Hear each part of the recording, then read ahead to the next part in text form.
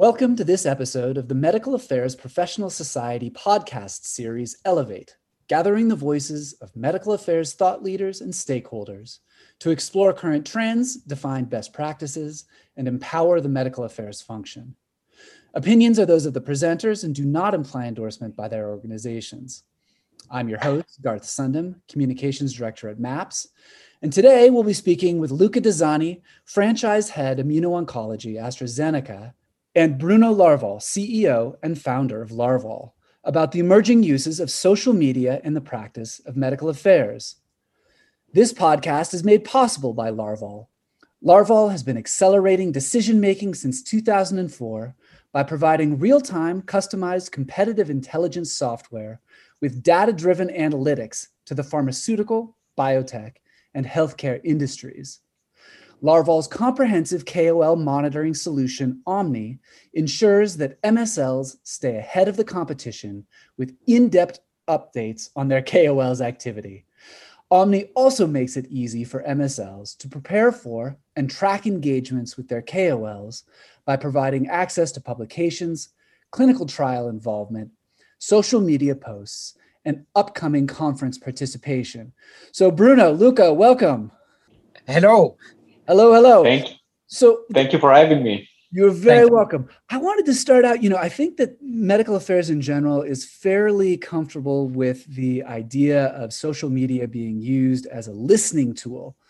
But now we are starting to evolve beyond listening. And I'd love to hear, Bruno, do you mind starting just by talking about what are some of the emerging uses of social media beyond listening? Yeah. Well, the first thing I want to say is that we are still very, very early, in my opinion. The pandemic is accelerating things, obviously, but a lot of our customers are still, I would say, exploring how to do more than listening. So right now they're learning to listen actively, and especially to use social media to identify opportunities for engagement. For example, at webinars and symposium, podcasts, grand rounds online. And they're looking at how to engage in a way that would be compliant, and they're trying to figure it out. Right now, I would say overall, pharma, medical affairs do not engage very much, as far as I can tell. And they're trying to figure out what is the right etiquette, what is the right rules to do it in a way that would be compliance friendly. Oh, that's interesting. So do you see, and maybe Bruno, do you see compliance as the major hurdle to moving beyond listening, or is it the vision to know how to use these tools beyond listening? It is. That's right. It's both, and sometimes compliance is a bit of an excuse for maybe the medical affairs professionals. Luca is very, very engaged, but many medical affairs professionals and MSLs are a little bit less maybe oriented towards engagement to start with in social media. And so part of it is compliance, and sometimes that's a good point. Compliance might be an excuse for not engaging. And I think it's going to change. It's changing slowly. I think it's going to change. But even we were surprised in oncology, for example, the number of KOLs that are active, really engaged in, let's say, Twitter, is still small. It's still a very small subset of key opinion leaders. Now we call them digital opinion leaders. So both with MSLs and medical affairs professional and with KOL, we're still early, I would say. Okay. Well, so listeners, if you don't already follow Luca Dezzani on LinkedIn, you should go do that, because Luca, I see you as someone who personally is pushing forward in their innovative use of social media in medical affairs. So could you tell us a little bit about, either your personal use or organizational use of social media right now? What is beyond passive listening for you? Yeah, I think there are amazing opportunities. And as I completely agree with Bruno, I think we are really only scratching the surface for the time being. In terms of organizational use, companies are establishing a thought leadership in medical affairs, in particular, is definitely a good tool, a good way of attracting talents, right? So in pharma, obviously, we are always looking for the brightest minds, and in medical affairs, we want to attract, talented people, very often from science, from academia, or from other companies, right? So if we manage to establish our medical affairs organization as a thought leader in the space, we are going to be much more attractive to people who are interested in exploring career opportunities with our company, with our organization. That's one point. In terms of personal use, obviously, it's kind of the flip side of what I just described, right? So if I am an MSL who is looking for, again, career opportunities, it's good for me to be visible on social media. It's good to establish myself as a thought leader in the medical engagement space. So that's another point. And more on the business side, if I am very active, let's say on social media regarding real world evidence, right? Because that's the topic I'm passionate about. And I constantly produce contents regarding RWE.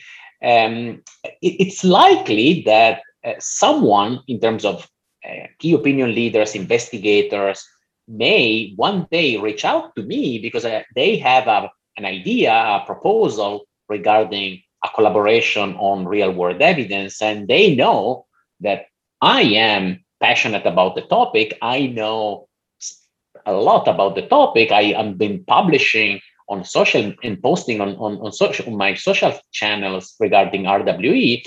So I'm also able to attract potential opportunities for collaboration. Well, so that's really interesting because I think, we think of social media as a way to track down thought leaders, but you're saying that you can become a thought leader. And there's advantages, professionally and even to your organization of you being a thought leader. Exactly. And I think on top of that, there are other avenues that, again, we are really only starting to explore. I have some experience, for instance, running medical education programs on social media and on Twitter in particular. And medical education, something I often say, just to illustrate my point, if you have in mind the model of TikTok or YouTube, so you have this constant stream of content, right? You watch a video, and when the video ends, the next one starts right away, and so on and so forth. Right? It's an endless stream of content, and the more you watch it, the more the algorithm learns what you like and what you don't like, because you skip those videos, right? So when you don't like something on TikTok, you skip it, right? And you move on. So the algorithm learns what I am interested in, and it customizes my feed to what I'm interested and what it's relevant to me. So I see medical affairs becoming more and more able to address physicians' needs, educational needs, just by leveraging data and learning more about what is relevant to our stakeholders. I would love to see that kind of automation and machine learning happening in medical affairs as we see on TikTok or YouTube. Well, and in that case, it's almost like you become the algorithm, right? Like you're learning how to serve relevant content to your audience. And so, you are broadcasting relevant content through your LinkedIn. Well, okay. So these are the emerging uses. Now, I follow you, Bruno, on Twitter, and Luca, I follow you on LinkedIn, and I find that your voices are very different. So I wonder, how should medical affairs professionals be presenting themselves online in social media? Bruno, you're pretty informal. How do you feel about the voice of your social media representing you and representing your organization? Yeah. So I have an approach that perhaps is just for me, or perhaps is for other people as well, is that I have decided not to make a difference between the professional and the personal side of who I am. So by nature, I would post on Twitter, on Facebook, on LinkedIn, and I would really be the same person, essentially, and not sort of compartmentalize the audience. Now, some people don't want to do that, and some people even advise not to do it. But I feel that it's too unnatural for me to be one person on Twitter and a very different person on Facebook. And so I essentially say, well, I'm going to be the same person. I'm going to be informal. I'm going to talk about myself as well. And that works for me. I'm not saying it works for everybody, but I do suspect that that social media forces us a little bit in being ourselves, in being authentic. And it becomes harder and harder to compartmentalize. And in my mind, it's a good thing, because the standards of professionalism are evolving. And I think they're evolving towards unifying the different components of who we are. Well, so that comes from the perspective, I mean, you're the CEO of your organization. Are there compliance issues for medical affairs professionals who are not the CEOs of their organization? How if you're not the CEO, or even if you are, how can you engage as yourself in social media and still be compliant within your organization, either or both of you? I think the compliance piece is super important, right? I really want to emphasize how important it is for anyone, unless, to your point, you are the CEO, and of course you can really speak on behalf of your organization if you want to, but if you are not the CEO or in general, right, what you really want to stay away from is you don't want to speak on behalf of your organization, unless, of course, you have the green light from the company to do so. So that's the most important point, and it's really important that we partner with our legal and compliance colleagues. Also, because rules and regulations are very different. If you think of the privacy regulations in Europe, much more strict, and even social media listening, there are limitations in many countries in Europe, a little different in the US. So it's really a very complex matter. So I guess my encouragement is always to check with the experts and make sure that what we are doing is appropriate. But again, the key is always the key concept in my mind is always making very clear that what you are expressing on social media is your personal views, again, unless this is part of a program that has been agreed upon with the organization. Okay. And is that intrinsically understood by an organization? So if you, as a medical affairs professional, decide to start a Twitter account and start tweeting, is it assumed that you are expressing only your own opinion, or do you need to involve your organization from the start in some sort of approval of your activities? I can start, but Bruno, please chime in. I think I wouldn't assume anything. I would rather double check, maybe again, depending on where you are where you are located, depending on your company, depending on a variety of different factors. It may not be an issue at all, and or it you may have some restrictions, right? You may have some guidelines to follow. So again, I'm not a compliance expert, and I don't want to speak for the experts. I think my encouragement is always to check with your appropriate colleagues within the organization and make sure you are doing the right things. The other thing for me, for example, I decided personally not to talk politics, right? Because and or sometimes I'm also restraining a little bit some jokes I want to make, because you're right. If you work if you in social media, both at the personal and professional level, there is sensitivity you have to be conscious of. Yeah. So I decided to make sure that whatever I post, nobody could guess my political views. Otherwise, it could create some challenges in general. So I decided to self-impose certain limits to what I'm going to talk about. That makes a lot of sense. Well, and it seems like so much social media is it's sort of an ecosystem of smaller communities, right? That gather or coalesce around different topics. And, I wonder if in addition to opportunities for using social media kind of as tools to get what we want in medical affairs, to learn, to listen, to create insights, to create relationships, I wonder if there is also an opportunity, and I see this in both of your social profiles, to create more of a medical affairs community that's been lacking. What do you think about that?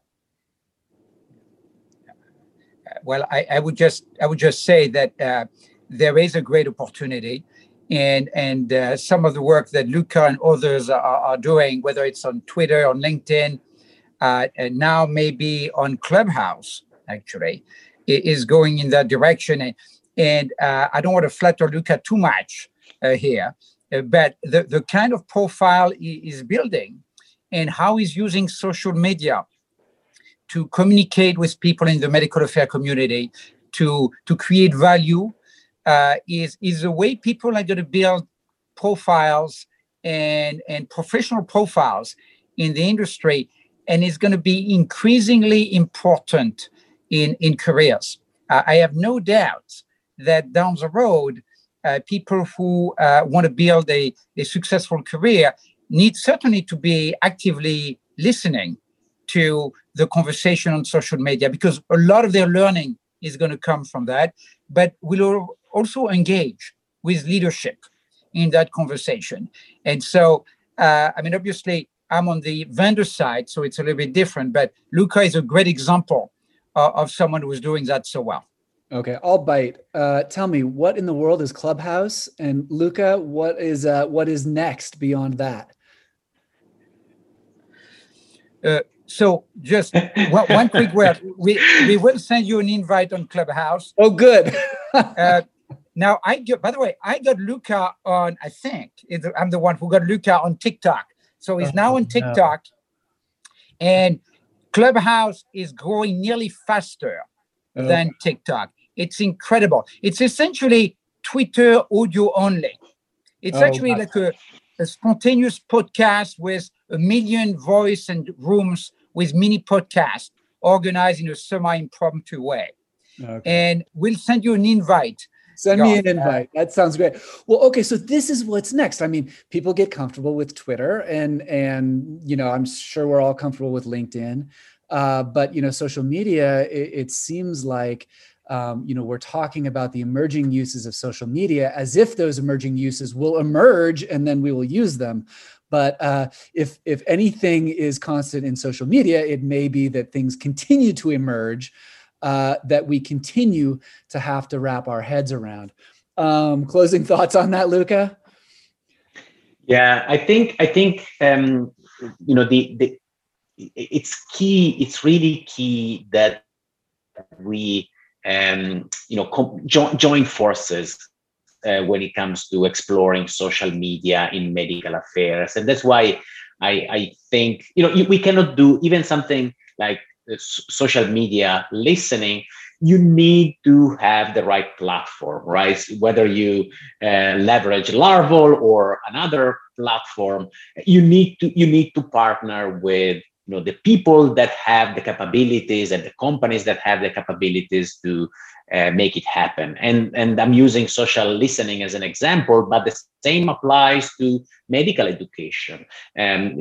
Twitter chats are becoming more and more popular. You need the right vendors and the right capabilities to run Twitter chats in medical affairs. And I think, just one final thought. I think what we haven't seen yet is the disruptive innovation. We haven't seen the Netflix of medical affairs yet. Is that going to happen? When it's going to happen, I don't know. But I think we are incrementally improving the way we do medical affairs, the way we leverage social media, new technologies and digital technologies in medical affairs. We are still waiting for the big disruption, right? We are really waiting for the disruptive innovation that will take medical affairs really to the next level when it comes to digital transformation. That's my assumption. All right. Well, the digital innovators who are listening to this, I encourage you to get in touch with Bruno and Luca, and I'm sure that you will have some interesting collaborative discussions. So thanks, Bruno and Luca, for joining us today. MAPS members, you can continue the conversation at our community portal. And don't forget to subscribe to this podcast. We hope you have enjoyed this episode of the Medical Affairs Professional Society podcast series, Elevate.